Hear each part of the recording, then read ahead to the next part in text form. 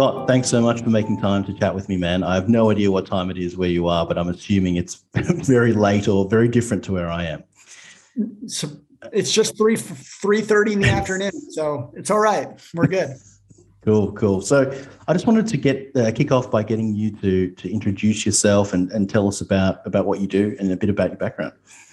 Yeah, I got a degree in computer engineering, and I thought I was going to work for high tech big companies. Interviewed at Google and Facebook and all that, but my brother started selling on Amazon and I joined his business. And so I've kind of become a Amazon software developer where I kind of geek out on all the technical things. And that's led me to be involved actually in about 6 different Amazon businesses.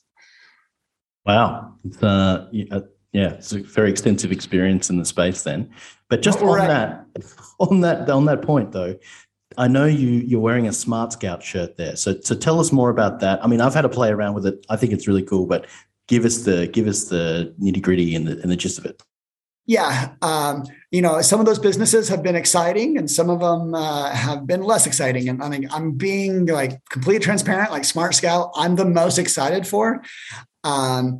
It was an idea that came through when we were doing some wholesale of just like trying to capture the entire Amazon opportunity and to find the best opportunities. So it's turned into a market research tool.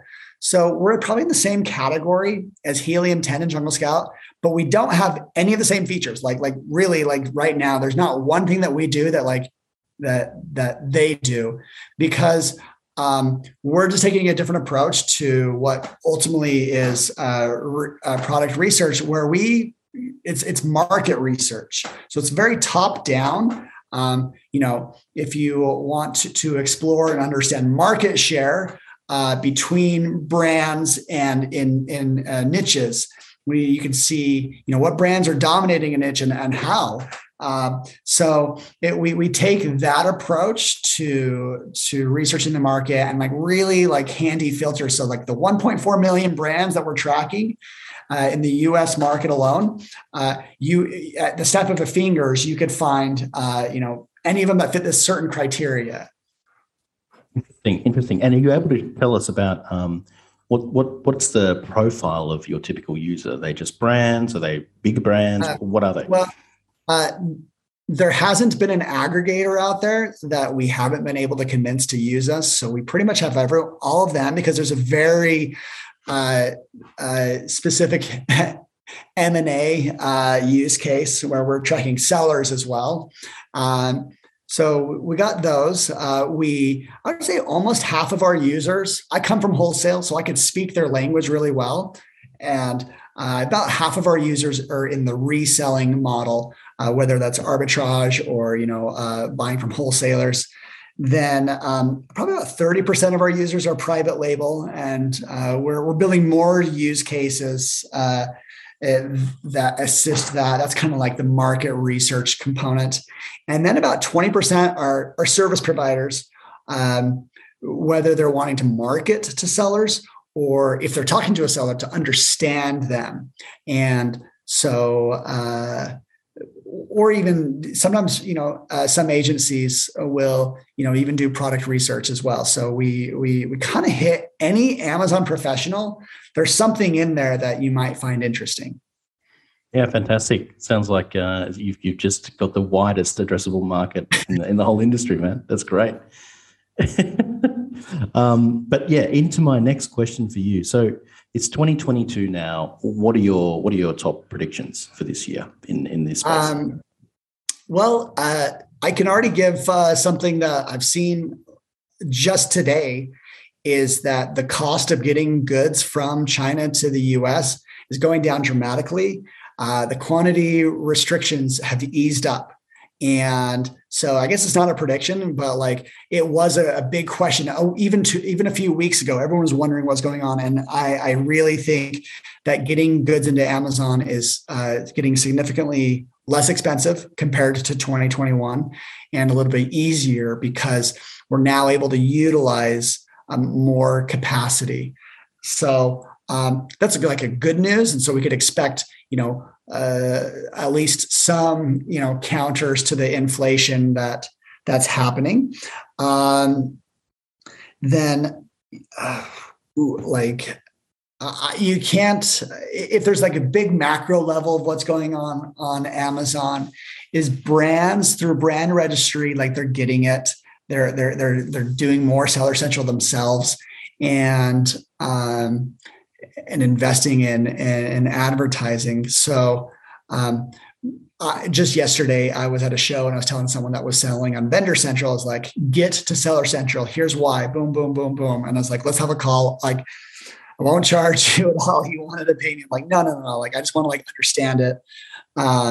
And so Seller Central is being utilized by more brands. And I think that's a really positive thing for the space. Cool. Oh, that's very, I mean, it's all going in the right direction for you and I suppose. So that's a good thing. Next thing, what are your thoughts on channels outside of Amazon, Scott? Because I know a lot of people were, talking about Shopify, talking about Walmart. Like, what's your thinking on that from any perspective? I'm lukewarm on Walmart. I know that it's there, but everyone I've talked to that's really invested in it, they're just not the same as Amazon Prime shoppers. Walmart shoppers, they're probably a little bit more like eBay. They take a little bit more time and they want the deals. So you're seeing less margin there and less volume. But Shopify, I think is kind of a holy grail of its own that if you succeed there, it has long-term success because lifetime value of a customer is really high if you get them converting on your own website. So I'm big on Shopify for brands and to figure that out. I should start interviewing Shopify experts so I can really understand how to do that. Because yes, we have some successful brands on Amazon on my private label, but the Shopify is a handful of sales a month. And so if we could scale that, then I think it actually increases the value of the brand. So if you're looking to diversify, Walmart's probably the easy thing to do. Shopify is probably the smart thing to do. Get it. Interesting. Final thoughts, Scott. Global selling on Amazon, a real value add or a distraction? What's your thinking? It just depends the phase that you're at. I've spent a lot of time looking at international, and it's not easy if you're a CEO, just trying to do a little bit of everything. It takes time, even if you're working with a service provider that simplifies it. And you should work with a service provider. You should have people that are shipping your goods, getting it across the border, managing the compliance. And so if you're not able to afford those types of things, it's probably going to be a big headache. But that said, once your brand's hit maturity, it's a low hanging fruit because your listings will launch in those new marketplaces. At least the new Amazon marketplaces with the review count. And so, you can really make a splash in those spaces. Yeah, cool. Interesting perspective. Well, look, I'll leave it there. Just trying to get it short and sharp. But thank you again for making time and looking forward to seeing you in the US and chatting more. Thanks again, Scott. Thank you, James.